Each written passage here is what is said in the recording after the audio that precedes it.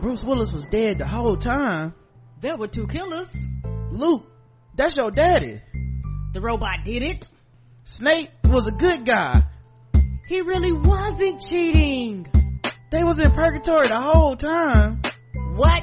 Everybody dies? Verbal Kent is Kaiser Sose. They killed Old Yeller. Oh my god. Everybody in this Tyler Perry movie got AIDS. Spoil movie reviews.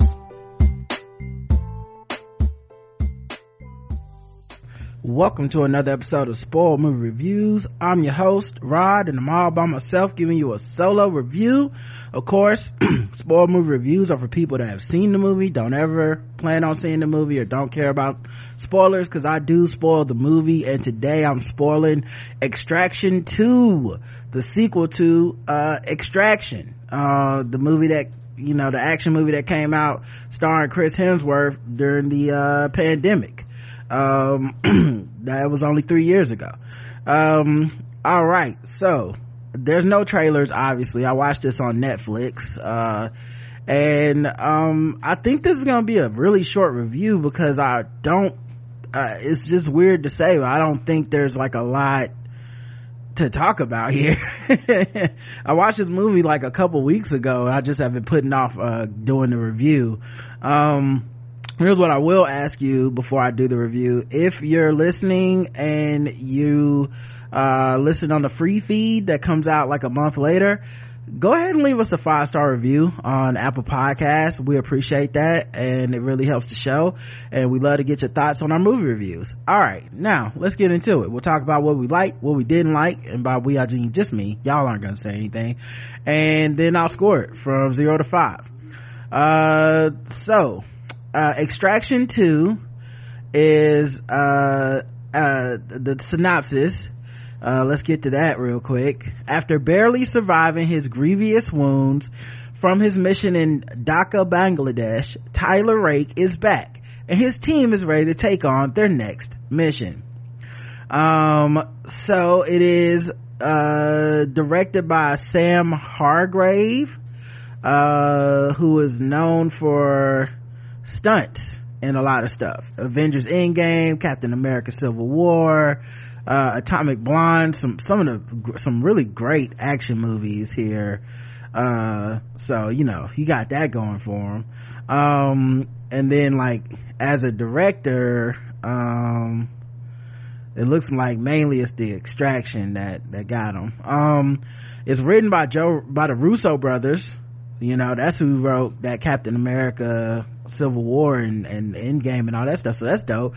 It stars Chris Hemsworth and then a bunch of people that I don't know, from being frank and being honest. Maybe it's stunt people finally getting from behind the camera. A lot of people are like foreign actors that I don't know their work like that. So it's, you know, I can't even really, you know, like they're new to me is what I'm saying. So let's go ahead and talk about what we like. Well, number one, action. I mean, come on, this is what these movies are about. This is, you know, kind of to me like the closest thing to like John Wick, but a little less stylized, a little less cool. But you know, the explosions, the guns, I'd say it's like a blend of John Wick and The Raid, kinda, where The Raid has chaotic action scenes where they seem to go on forever, and you're just like, how long is this guy gonna be fighting, and how the fuck is he alive? And you know, the choreography of like, you know, just barely missing, you know, getting shot, barely missing getting stabbed, you know, and a convenient explosion that blows away some bad guys, but our guy gets behind something just in time, you know, all that stuff. Except the choreography here is so fucking tight and so fast. It's not as good as The Raid, where you can feel like those people have been training in martial arts their whole lives and stuff. And Chris Hemsworth, to his credit and to the director's credit and the choreographer's credit, he's a bigger guy, so they kind of use his size in some pretty cool ways where he doesn't have to be as skilled as the people he's fighting. But in this case, he wasn't fighting like a lot of martial artists and stuff. It was just kind of like, you know, like random white people and shit. But yeah, it's the action, the explosions, you know, the guns, the like every scene, every action scene feels like a video game action scene where, and I mean that in a good way of like, you're on a train and like multiple helicopters are shooting at you and you're hiding behind a fucking ladder, which makes no sense because the ladder is not very much cover, but it's just video game like mechanics and stuff, it feels like. And all the bad guys are just nondescript, heavily armored, you know, tanks that just take bullets, you know, they're just there to get shot many times until they get a headshot. And it felt a little like John Wick 3 when they raided the hotel and they had the bulletproof armor where you could really only kill them by shooting in the joints of the armor's connection. That's how this movie was, the whole movie. Like all the bad guys just walking around hard as fuck to kill, but it made for like some really good fighting and choreography. Another thing I liked, his team. Like I know they said he got his team together to do it again, but I don't remember. I must just not remember the first movie that detailed, or I didn't care about the team of people, because the team to me felt more like an extension of him this time. Like he actually had some people that were like comrades in arms.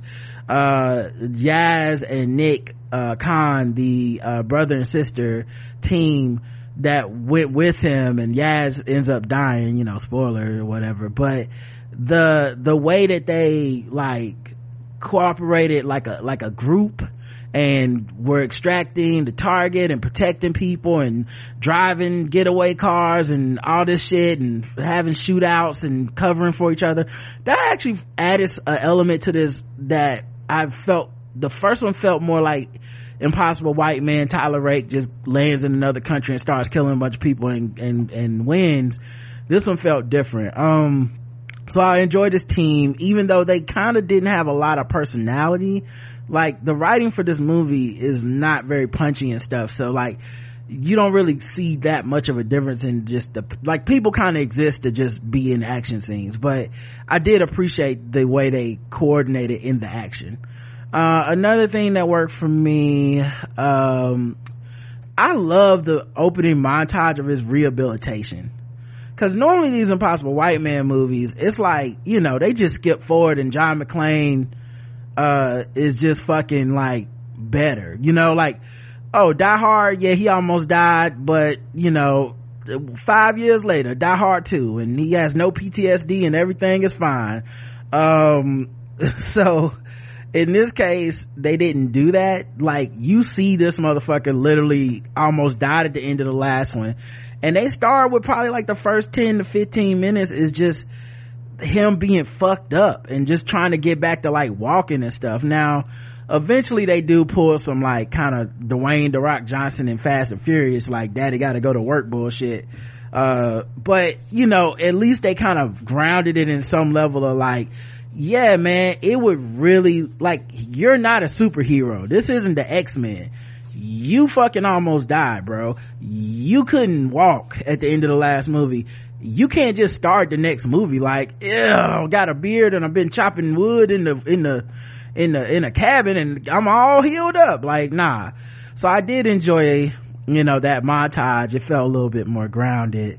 I'm trying to think, man, the action is just carrying so much for this film that it's almost hard to have much else. I'm trying to think if there's anything else that I missed. What was the runtime? I feel like, yeah, 2 hours and 2 minutes. It's actually a little long. So all right, let's get into the negatives. So the first thing is obviously the writing and the dialogue and all that stuff is, you know, it's just functional to get you the action scene. You know, it's the part of the video game that is the story, and when you want to play an action video game and you're like, yeah, I hear you, Lara Croft, but like, I don't really care about your daddy's suicide, I'm ready to kill some more bad guys. And that's kind of how this was. I thought I hate these coincidental connections where like the Russian mafia has is one of the brothers is in prison, and he got his wife and family into prison, and he's abusive to him, and he's terrible, and that happens to be the sister-in-law of the main good guy. I'm like, that you went too far, like the coincidence was too on the nose. It would have been better off if like they just needed to save her for some other reason, but making it like it's personal now was kind of dumb to me. The bad guy is boring. Okay, no offense to Zurab Radiani, but the like nebulous white foreign, I don't know, like Russian Eastern Bloc European type, like, I don't know, he didn't have any like charisma. He wasn't flamboyant, and of course, like 2 minutes into the film, not 2 minutes, but let's say 30 minutes into the film, his entire argument falls apart, because it's like, you killed my brother who was abusing his wife in the prison and saved his family. I'm gonna kill you now.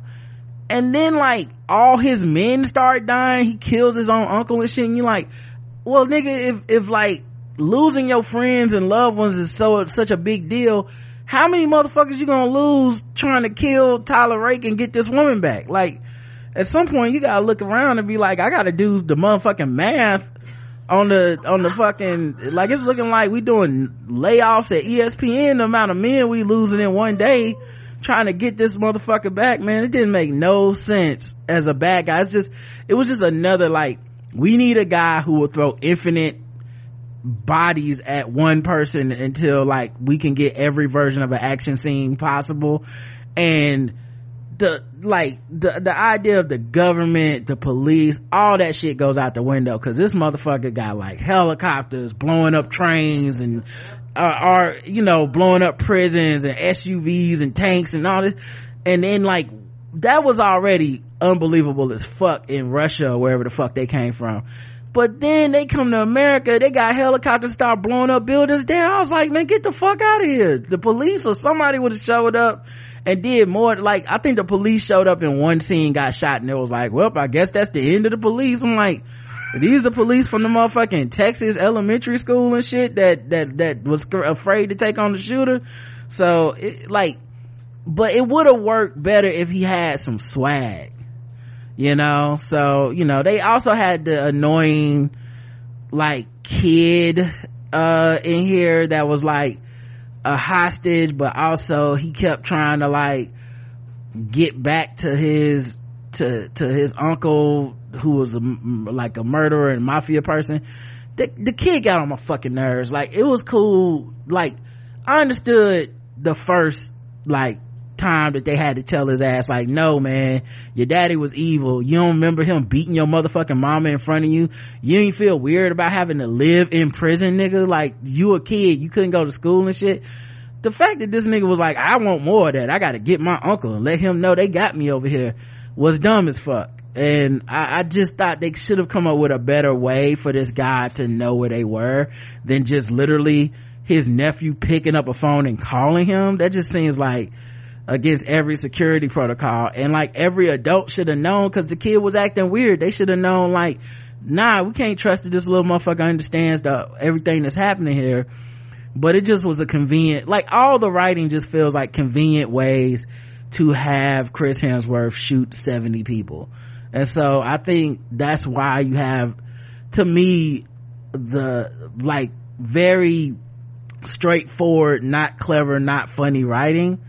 So I think that was another thing. I also, weirdly feel like using like bad guys from the Eastern Bloc European, like Georgia or wherever the fuck, is definitely just like how can we make a film with 90% white people and not have to worry too much about diversity? The last film I liked it because it was taking place in another country, but you run into the optics of a white man killing a bunch of fucking brown people and shit. So of course, they're like, we can't have that. Now we gotta have them fight some Europeans, but that just means, less diversity within the movie. Another thing is it's too long.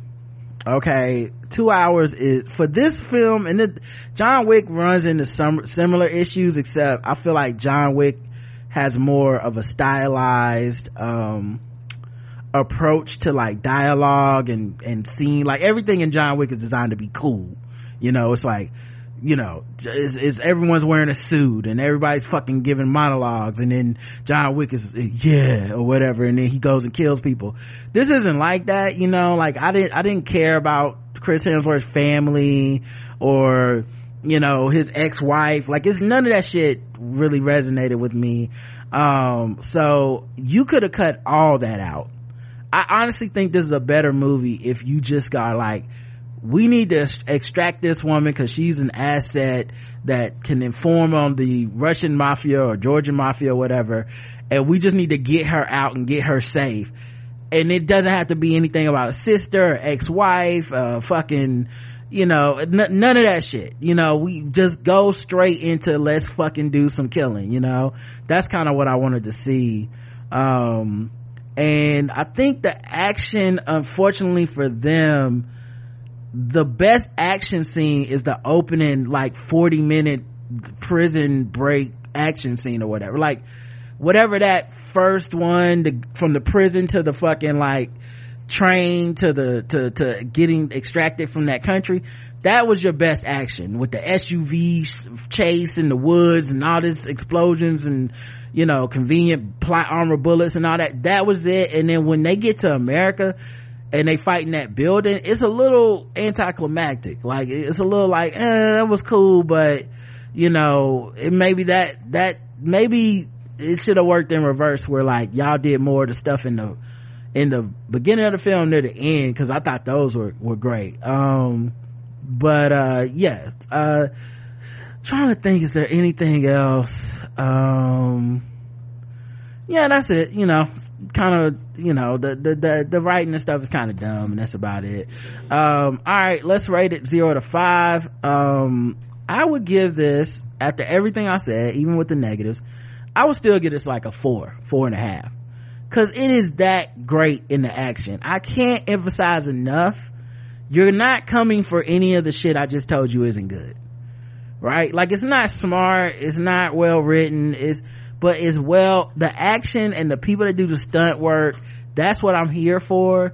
I don't need it to be fucking the most mind-blowing plot twist and shit. Could maybe use a few more one-liner type things, but you know, maybe that came off too corny for them. But if you like the first one, I don't even know how you listen to this review. You're gonna like this one. If you hated the first one, I don't know why you listen to this review either, because you're not gonna like this one. It's more the same. But yeah, I've really enjoyed it. I do think it's ironic Chris Hemsworth talks about not wanting to do more Marvel movies and all this stuff, but then he does these two movies, and I'm like, nigga, you're just Thor without a hammer killing people. So you're still a super fucking hero in these films. So anyway, I would say 4.5. Impossible White Man, like 5 out of 5, not even close. But yeah, I enjoyed it, and you already know, if you enjoy these type of movies, how you feel about this. All right, no comments, no trailers to talk about, so I'll talk to y'all next time I do a movie review.